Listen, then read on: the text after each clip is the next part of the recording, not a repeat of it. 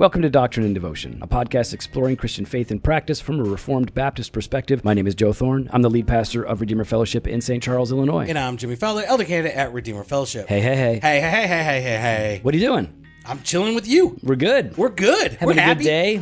Man, productive day. Got a lot done. Lots. And we had a good lunch Yep. at Barrel and Rye. Yeah. a good I had a place. salad. I had chili. Chili. Yep. Yeah, so somebody's upset that we're getting hand gestures right now. Yeah. I'm sorry. so As soon as you start talking about lunch, I was like, oh, someone's going to be upset right now. because Steve McCoy's in the house. Hi, Steve. Well, hello. So Steve McCoy, longtime friend of mine, very close, one of my closest friends. Don't even start. Don't start. No, Don't be jealous. He used to be a close friend. He is one of my closest friends. Hold on, of when you all say time. one of, okay, Yeah. fine, he's one of, Yeah, there's two. but who is the? I don't think of it that way. Oh, okay, you don't think of it that way? There's like different, kind of like the Mormons. I feel like some of the wives are good in some ways, and then some of the wives are good in other ways. See, no, you got this backwards. See, you're my podcast wife. No, we all not. know you're We're my not. podcast. Let's get to Steve. No. And Steve is my podcast side. So here's the thing. Steve Steve doesn't know what to do. How long have you known Joe, Jimmy? I feel like forever. How long have you known Joe, Jimmy? I've known Joe. We're kindred spirits. When did you come to Redeemer? Like Was October Joe your Sunday 2012. school teacher when you were young? so 2012. Was Joe my Sunday school teacher? Probably. I'm old enough to be your Sunday school teacher. So Steve and I met in seminary at Southern Seminary when we were there, and we developed a fast friendship, and we got our families together. And Steve yelled at us because we were using birth control, and he was telling me, if I remember correctly, you were telling me that we were sinning because we weren't trying to have kids right then in seminary. If I remember correctly. Why did I not know this was going to come that up? did in this happen. conversation? Did it not happen? I don't think I'm lying. I've actually heard this story, but Yeah. I'm actually shocked that he brought it I'll up bring here. it up, man. Steve, man, he's super judgmental. I was not expecting Steve's that. like a super close friend. He's like, yeah, man, why aren't you having babies, yo? And I'm like, well, we're in seminary. He's like, nah, that ain't a good excuse. I didn't say yo. He's like, are they a blessing? Southern Seminary. He's There like, were are they a rules. blessing or are they a curse? What are they? And I'm like, I guess they're a blessing. He's like, yeah, why are you denying God's blessing, son? So Steve, really good friend. I was pastoring a small church in Louisville, not in Louisville, in central Kentucky. Yeah, you couldn't make it in Louisville. No, Louisville wouldn't have me. And so Steve would preach for me whenever I was gone. And then Steve came up to Illinois, pastored here in Illinois for 12 years or something like that. Yeah, 12 years. Yeah. And now, how do we say what you do now? How do we explain that? I'm the content strategist for Mission Group. All right. He's the content management for Mission Group. Content So I strategist think there's a for way Mission of putting it though. I think it's like you are the puppet master of stop Dr. Ed Stetzer.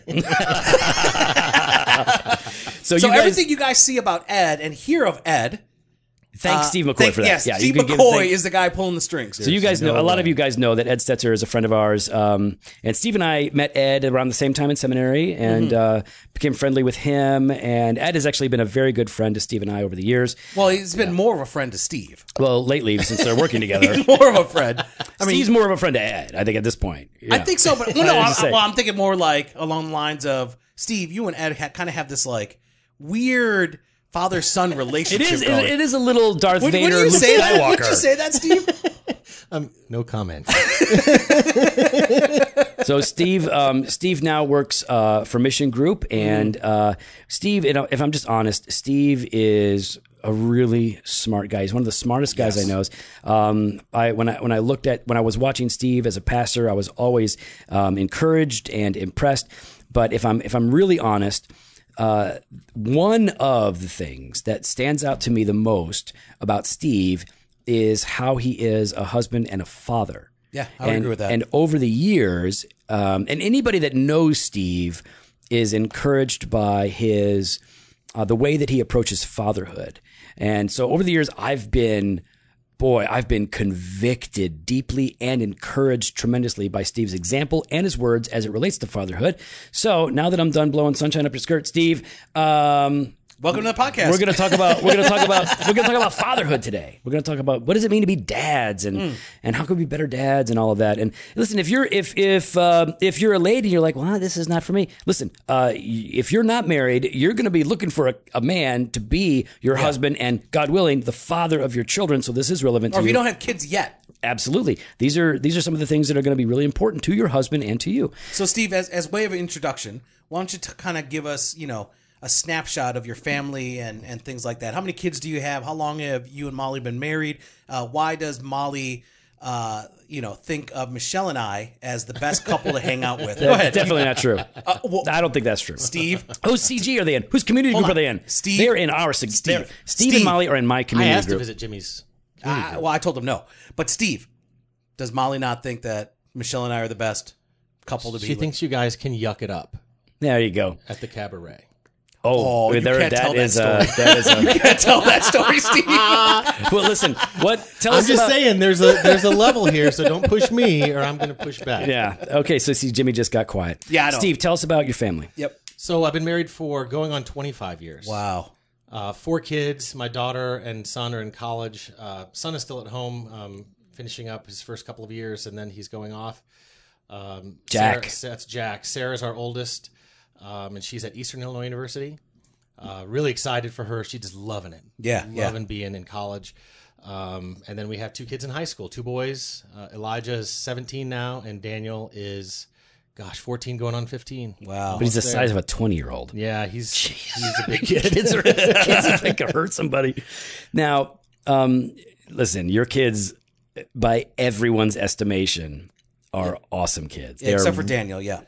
well, Daniel's a little thug. Yeah. He's a little thug. No, The other ones, though. your kids are great kids. I remember watching you. We were at an Acts 29 boot camp. I don't know what their ages were then, but they were young. And Steve was like, "Hey, I'm going to go in and listen to this talk. You 4 stay here and hang out, and I'll be back." This is how I remember it, anyways. Yeah. And those 4 sat there on the floor and entertained themselves for an hour and didn't cause any trouble. I just remember thinking, my kids, I've got 4 kids, and my kids would have wound up fighting and running around and playing and stuff. Oh, yes. Bonger and Meme Oh, gee would have whiz. tore that place It would have up. been bad. So, like, your kids, I mean, they all appear to be believers who really love the Lord.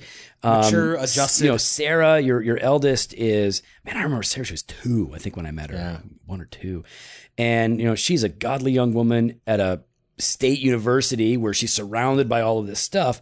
Now, how does it feel knowing, like, wow, my kids are growing up and I have to like send them out into these environments where they're very much in the world. Do you have any thoughts about that? Like, what goes through your head? Yeah, well, I mean, we just made a big move this summer. So for us, going through all of the changes as a family, we've had to revisit so many things that we've had to to do as parents along the way, and we've had to face a lot of obstacles and kids, needing to meet new friends and living in a new city. So, for us, I think the earlier years of parenting were not easier, but it was so much simpler to structure how we parent our kids and what we do day by day. And now, and of course, we're in the era where my kids and phones and computers and games and, just all the things that they have. I think this is just a really, really hard time. Yeah. Parenting, there's always the joke that I kind of hate when people always say, and your kid's good when they're 10, and then they look at you, so a parent looks at you and say, yeah, but wait until they're 15. Right. And unfortunately, that's very true. It gets much harder when they can not talk back, but when they can start questioning the hard things, and that's kind of where we are. Kind of wondering why. Yeah, wondering why, or just realizing, taking the things that you want them to take seriously is not as easy as just telling them no to candy. They really want reasons. They really want to think through things, and your kids are smart, man. Steve's kids. So annoying. Steve's kids, they're great kids. Like, you could trust them, but they're also either all-star athletes or they're in advanced classes or both. I mean, it's pretty much what it is. And it's like, what is going on with your kids? And you wonder, like, how did Steve spawn that? No, that's Molly. That's Molly. That's all Molly. Yeah, there's no doubt about that. So we wanted to talk to you today about this because not only are you a friend that we love and we love to hang out, even though you're not a member of our church yet. I don't know. So I love that you won't commit to it. I think Molly filled out her stuff. Yeah, Pretty fast. it's on my to-do list. Yeah. Yeah, for the past 8 months. It feels like 8 months, maybe a year. So we wanted to talk to Steve because I really do mean this when I say that, Steve is one of the great examples of being a dad to me. Now, my dad is a great example, even though he was a non-believer for the vast majority of my life growing up. But he was always such a good dad in so many ways. Steve is a great shining example, and his kids are older than mine, and so I was able to really watch him do it. And Steve would usually very kindly push on me in ways I was like, right, that I needed to hear it. So we wanted to talk about it. So why don't we start with this? What does it mean to be a dad? What does it mean when you think about it? And Jimmy, you too. What does it mean to be a father? Yeah. Go ahead, Steve. This is in the last couple of weeks. I just had that kind of one of those moments as a dad where I realize my teenage sons, they see things differently now than when they were younger. When they were younger, I could get away with a lot of stuff as a dad. Yeah. I get away, if I'm being lazy for a day or if I'm, kind of not paying total attention to whatever I'm supposed to be doing at the time. But now I think they see all of those things. Yeah. And it tends to be that they don't come to me and say, hey, Dad, I noticed this was happening. But then I hear it later on through Molly who's being like, oh, Daniel was asking about whatever you were doing. And I'm like, oh, well, I guess I should, I think when they see me watching a movie, let's say, they're not just saying Dad's watching a movie and I watch my shows. They're saying, what's the movie he's watching? Why is he watching it? Why is it okay to watch something like that? And I just feel really challenged right now, at this moment with teenage boys, right? Because they're the ones at home. I think this is a tough time to try to help them to see, not just by the things that I do and not just the way I explain things, but to also question myself and go, am I living the right way? Right. Am I being the kind of guy, the kind of dad, the kind of father, to them, the kind of husband to Molly in the things that I do day by day, so that I'm giving the example of what it means to be disciplined. Discipline's tough when the kids have a chance to play online with their friends.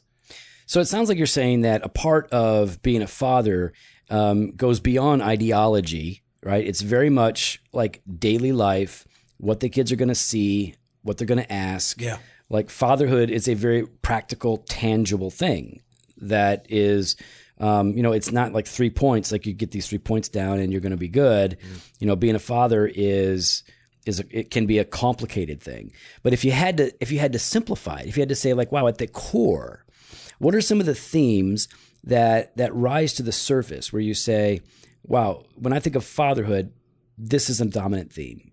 This is a dominant principle that I know that I, as a dad, need to embrace or to exercise.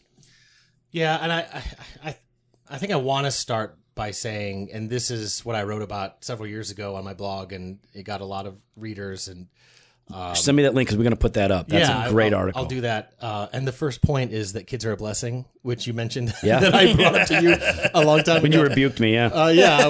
When I called you a dirty, rotten sinner. That still holds. Yeah, right. There's so many things at this stage of parenting. And I think I've said to you many times, number one, stop saying I'm the best father you know or something dumb like that, because there's no way that's true, especially at the stage that I'm in with our kids.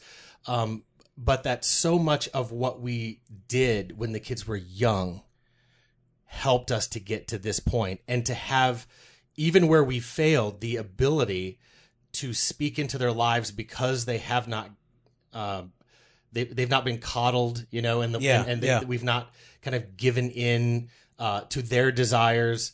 We've tried to bring discipline into the way they've acted toward us, toward other people, toward church people, toward strangers.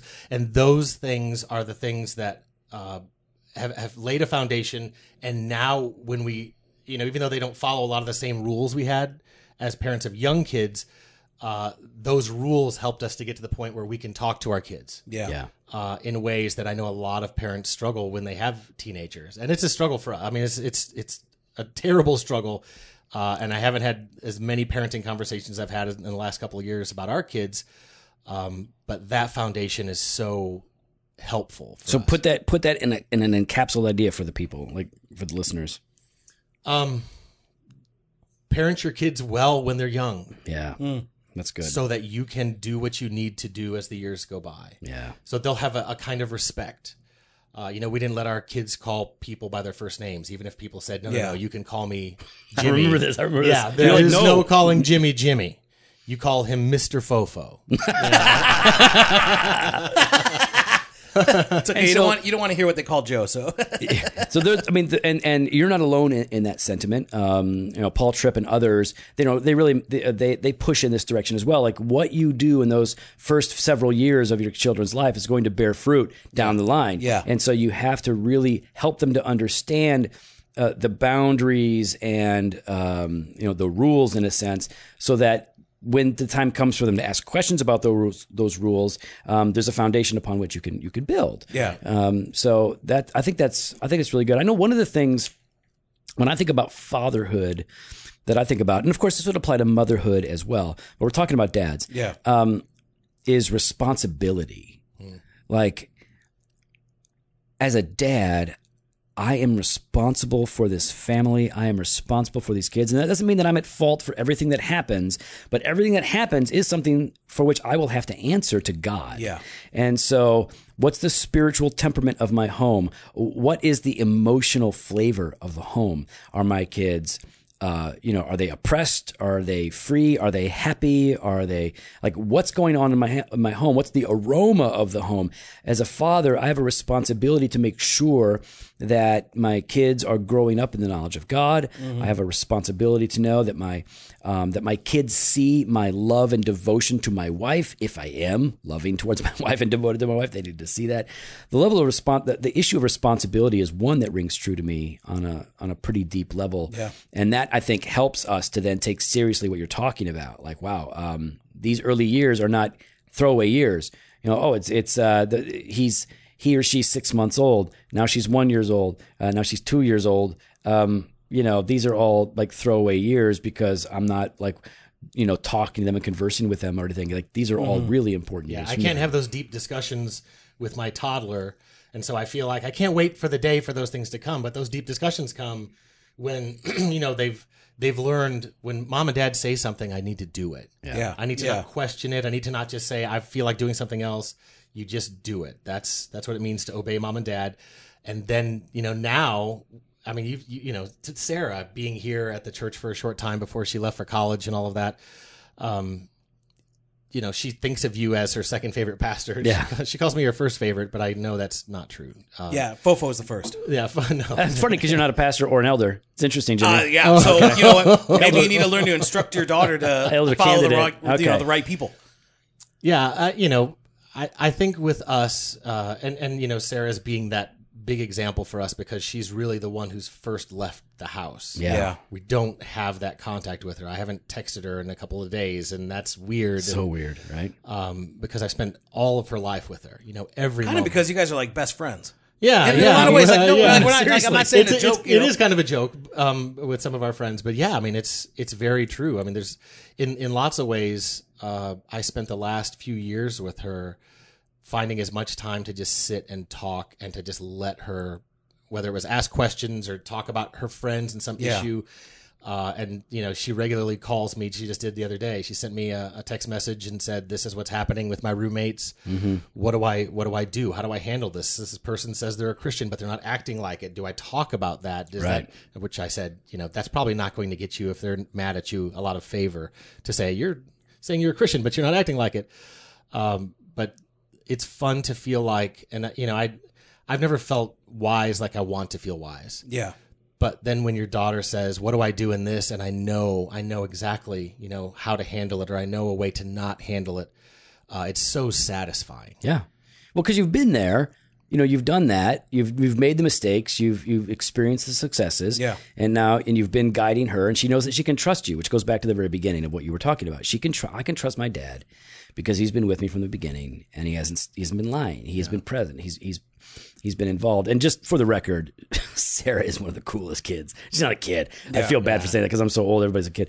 But she's cool. Sarah can hang with a bunch of men in a cigar shop and have a great conversation. Yeah. And she can go to her dorm room and hang out with all the girls. Yeah. She is a solid Christian woman. It is awesome. Yeah, hey, Jimmy, what do you think about when is there a theme or an idea that comes to the surface when you think about what it means to be a dad? I mean, I can only think of, the examples that I had. And actually, I probably when I say examples, there's some truth to it. When I lived in Canada for a number of years, I know there was an individual there that kind of acted like a surrogate father.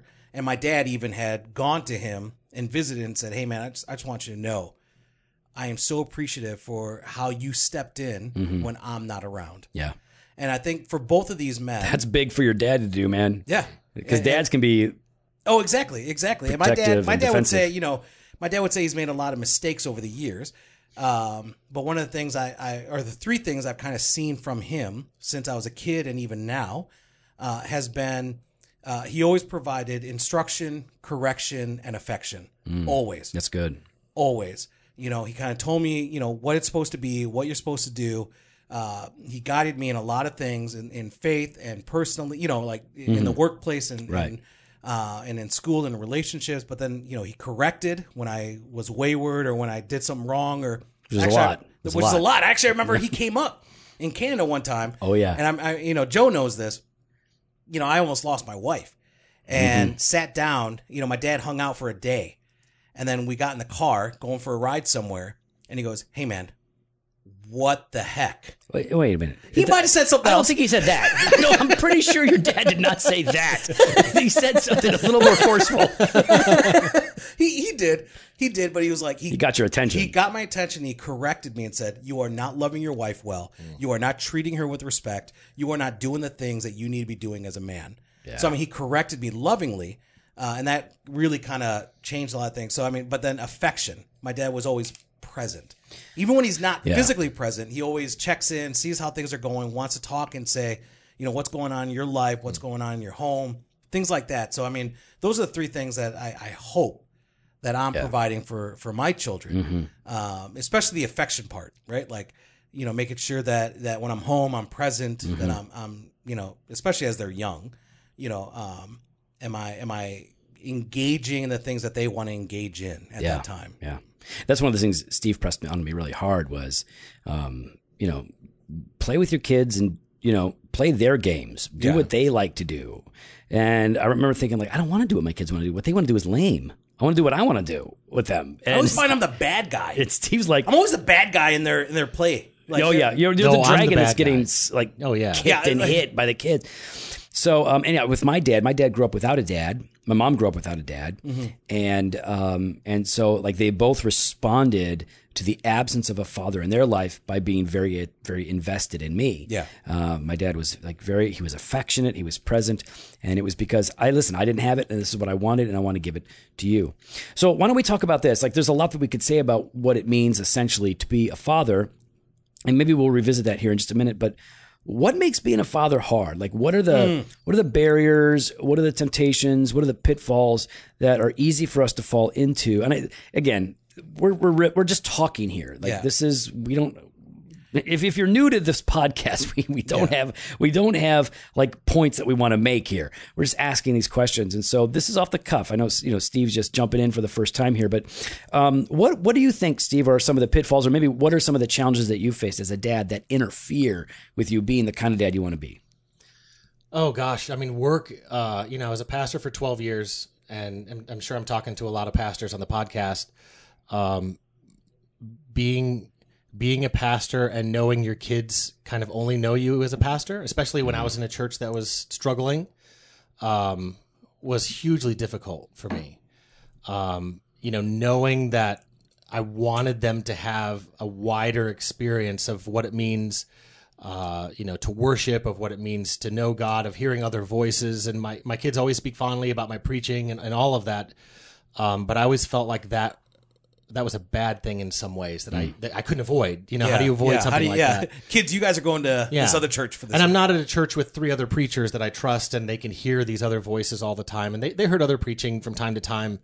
But being a part of a small church where I didn't have a lot of time off and other preachers that were good around very often, that was really hard for us. The other thing I want to talk about, I don't know if this is quite what you're talking about, but the more time your kids spend with friends, the more I start feeling the struggle because they so absorb into those friendships. And, having older kids, the youngest is 14, not thinking about those really young formative years anymore. The friendships that they've had, there's been really, really good ones. And we don't have any experience of that really bad friend who tried to lead them in a really bad direction. But we do have the experience of where they start to trust their friends in ways that are beyond where they should trust their friends, and thinking that those things are a little bit cooler than what mom and dad are doing, even though I'm super cool, obviously. Obviously.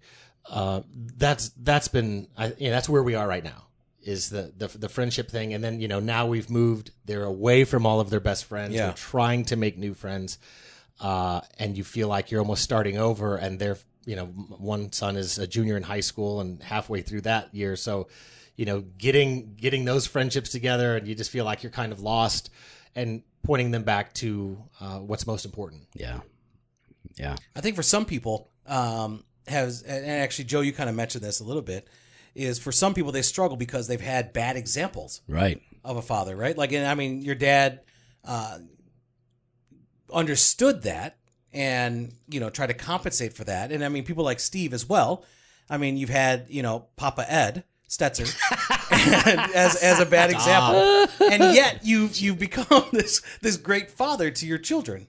Yeah, I think how do you move past that? I think that when we think of bad examples, or Steve hates me, or just what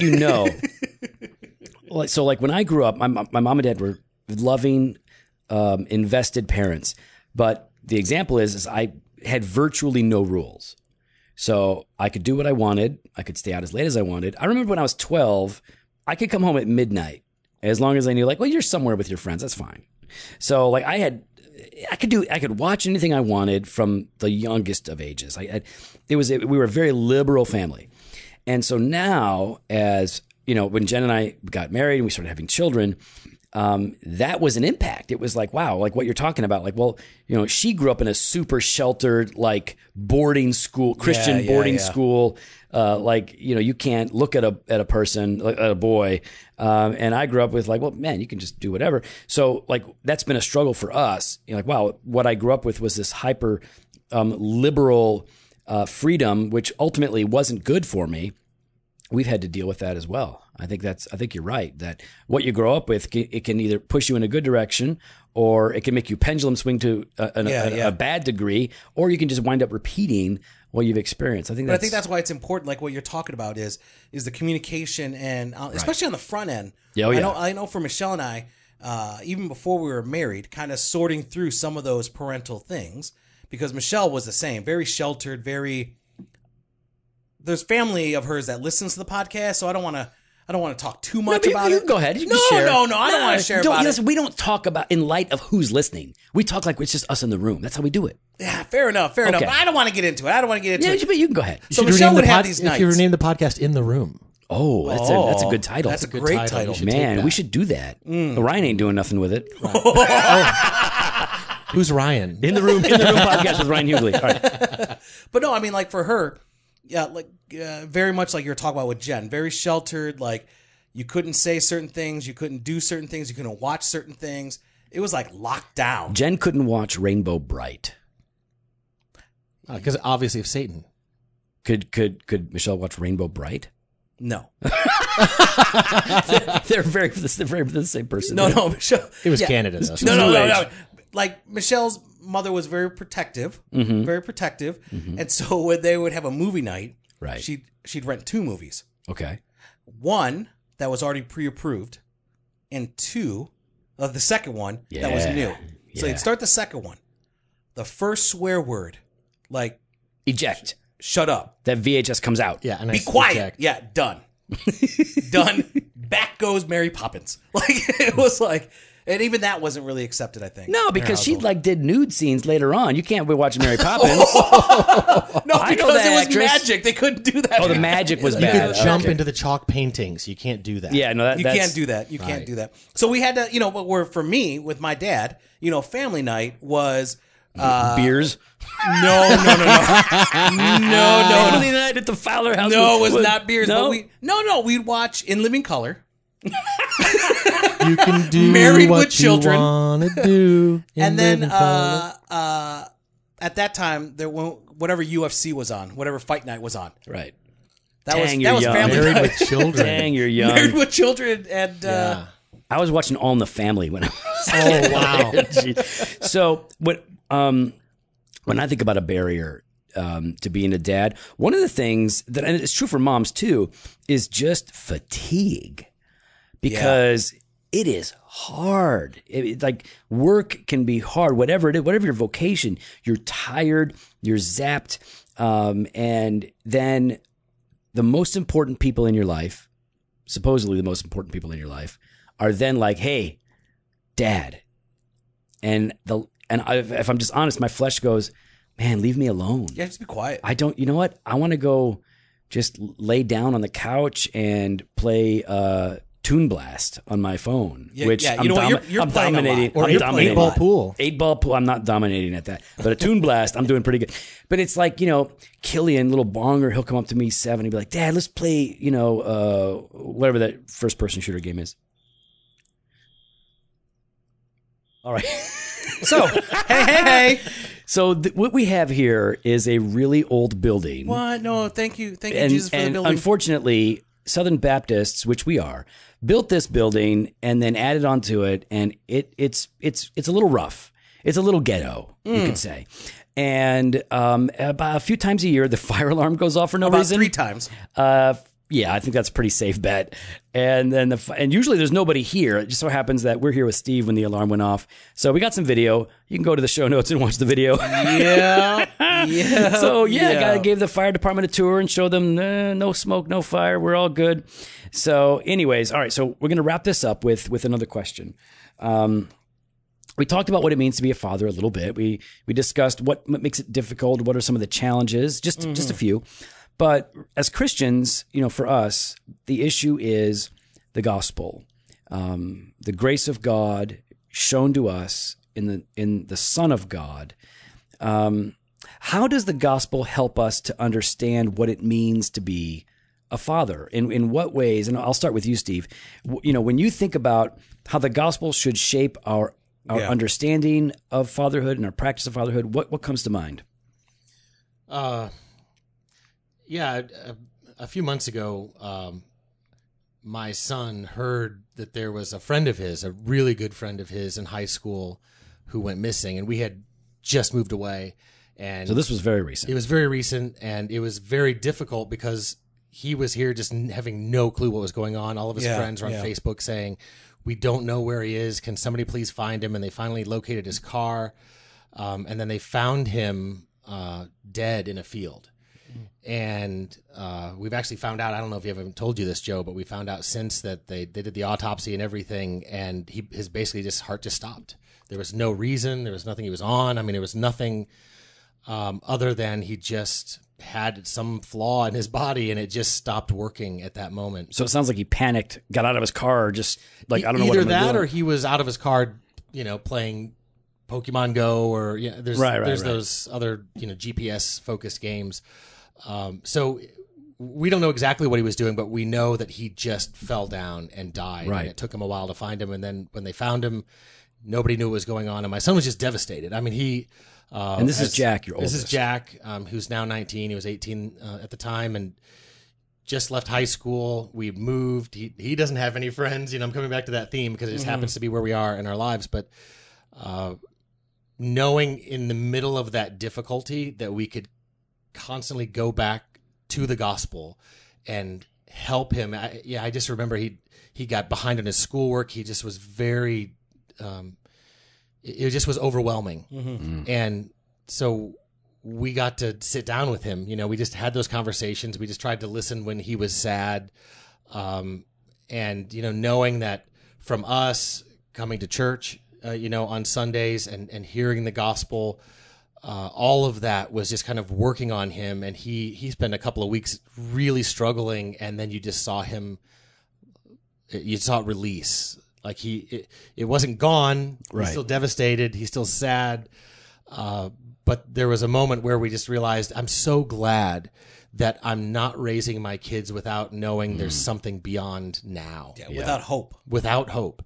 And we felt like, that there's still conversations that were happening with him now. I mean, we're still talking about things, and with Christmas time, you guys had the Blue Christmas thing here at the church, and he was thinking about coming to that. I don't think he did, but I know that he's been, kind of thinking through things. And we spent time, and he kept saying, "Dad, I'm working through stuff. Yeah, I'm thinking it through." And I said, "This is a good time to go through and think about the gospel as well." And he said, "That's what I mean when I say I'm thinking it through." And that just awesome. That was such a relief. Yeah. Even when you feel like you just want to grab every tool and try to fix something. Yeah. Which is my, personality. Just try to hurry up and fix him, and hurry up and talk, and hurry up and finish it. And to just know that time can pass, and the gospel, hopefully, Lord willing, sinks in deeper. That's awesome, man. It's such a hard thing. And, regardless of kind of where you're at in the country, kids commit suicide or they die or they OD. And there's not always a nice answer. And, as I grew up, I wanted answers to the why. I wanted to know if there's hope. And my family couldn't give me any of that. And so the fact that you can, point your kid, and at this point, you almost don't have to point your kid to the gospel because you've raised him with the gospel and he knows this is where I need to go. But then what about those kids that are in that formative years? Yeah. Like, how do you help point them to the gospel, in the everyday correction or in the everyday, instances that they're going through? How do you, because, obviously, like you said, like Joe just said, you did all that then, and now he's kind of going there himself. Praise God. Right. But then how did you do it then? Yeah, that's we didn't have something that devastating to go through when they were that young at the time, but we did go through the loss of my mom. Now that I think about it, back in that was 2008, I believe. And knowing that you have this thing and can just talk to them about it's the same story, but it's a different time, and so the story is just simpler. Yeah. You're just breaking it down for them, which is, pretty easy to do when you're reading the Jesus Storybook Bible with them every day. And which we highly recommend. Highly recommend. Yeah. It's easy just to go back to those stories and to say, this is how we can understand what God has done, what God is doing, how he's active in the world, how there is no, true despair when we have that hope beyond this life. So it's really important then that you can't extrapolate the gospel apart from the character of God. Right. So like the gospel only makes sense when we understand a triune God who is who he is. So he is sovereign, and he is good, and he is merciful, and he is compassionate, and he is present, and he is involved, and he cares, right? Like all of these things really matter. And those are the things that we need to be teaching our kids throughout raising them as fathers, modeling compassion and love and care and investment as much as possible, but also teaching them didactically, informing them, reading them the stories, explaining to them the scriptures, so that when these things happen, they have a place to go back and say, oh, well, I know this, that I know that God is good to his people. I know that God is good. I know that he hasn't abandoned me. I know that there's an answer to this. I know that he causes all things to work together for the good of those who love him. And so when I think about how the gospel informs fatherhood on a principle level, I think about things like gracious condescension, right? To get down to the level of your kids, to talk to them, to love them, to play with them. I think about love and sacrifice, with Christ in the incarnation. I think about God's, benevolent love, that he's so good to us when we don't deserve it. And I'm so quick to say like, well, you don't deserve it, that you ain't getting it, because you just broke the rules. And but the gospel is, bigger than that. And not that there isn't an accountability or justice. There, of course, those things are true, but that we need to model grace for them. And I feel like when it comes to how the gospel informs fatherhood, they need to see me practice both faith and repentance towards them as well as other people, and also dependency. If they see us in the midst of our suffering, when you lose your mom, right, which was really hard, or when you're going through a difficult time with the church and the church is being difficult, or when you're suffering, when they see you trusting God in the midst of all of that, knowing that he is with you and in you and for you, that's a lesson that they take away, that they carry. Yeah, because they're going to be looking to you, hearing you, and seeing kind of how you're responding to those circumstances. We had, in our small church, we had our share of people issues and things that would come up, or somebody would criticize something. Yeah, like in every church. Yeah, something that would come up in a public meeting where they would say something not so gracious to me, and one of the things that I could always point the kids to was how we don't have to respond the way people treat us. We can treat them differently than that. Right. That was big. One of the tools that we used, just the simplest thing, but we used to do it all the time when the kids were smaller, is we would ask them, and we would do it at random times too, which I think it helps to sink in when it happens in multiple places, multiple ways. Yeah. It doesn't have to always be we're having dinner, so we're going to say a prayer. But we would ask the kids, who loves you more than mom and dad? And, it wasn't very long when we would ask that question, they would just say, God does. And it wasn't like, we're concerned about the way you're explaining your love to us. Mm-hmm. They just realized it doesn't matter how much mom and dad love us, God loves us more. And, that again is one of those foundation builders, as simple as it is, to say now, if I go to my kids, I probably haven't said that in several years now because they're so much older, but I guarantee if I asked that question, they would know the answer. Mm-hmm.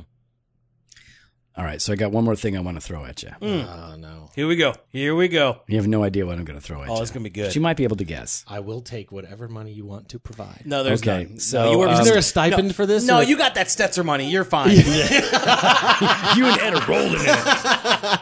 Yeah, by the way, thank you for this glorious microphone that I'm speaking in. It's pretty good. Behind your EIB golden microphones. EIB network. Oh, stop it. Oh, my gosh. That is a throwback. You guys. All right, so a while back, you said something on Twitter. Oh, I don't even want to. Oh, we're doing it. We're doing You brought it up earlier, though. Right. Wasn't We're you? doing it. No, So Joe. this was a few years ago. You said something along the lines of that it's important to teach your kids that they are broken. Yeah. Okay, I don't remember. Did you say broken? Oh, or the high? word was No, it was broken. broken. All right. Yeah, don't, It was broken. Jimmy. I was there. No, We because experienced Steve and it. I know, but you and I had a conversation about it like a couple weeks ago. Yeah, Continue. we lived. I it. obviously You said it wrong, but it was close enough. I just let it go. Oh, okay. You see, good. you can say something a certain Okay, way. so and I can thanks just for let it playing, go. Jimmy. Maybe next time.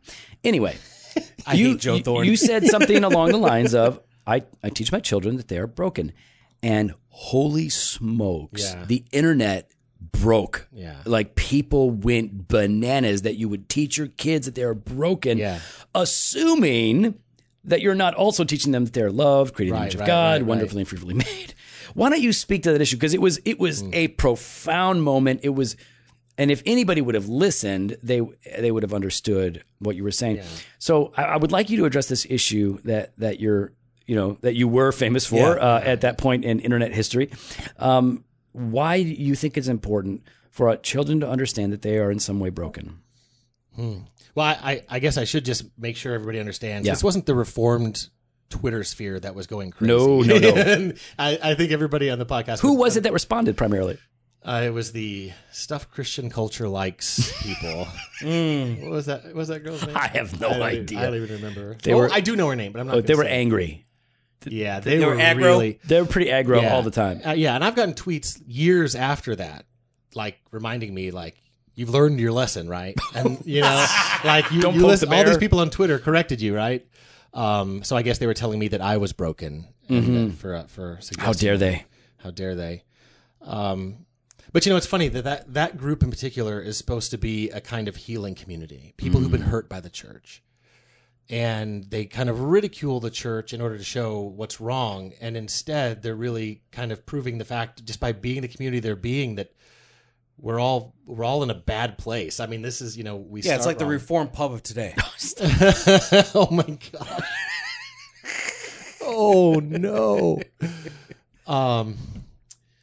So you put out that tweet, Yeah, and yeah. what were you trying to communicate? I just, I remember, I'm sure I was dealing with something with my kids at the time, but just the realization of how important it is to remind your kids, even daily, the reason you did that thing. Not that, I mean, not even as a theory. It's not even saying, hey, just so you know, you're a sinner. I mean, that's important. It's theology, right? You're doing the right thing.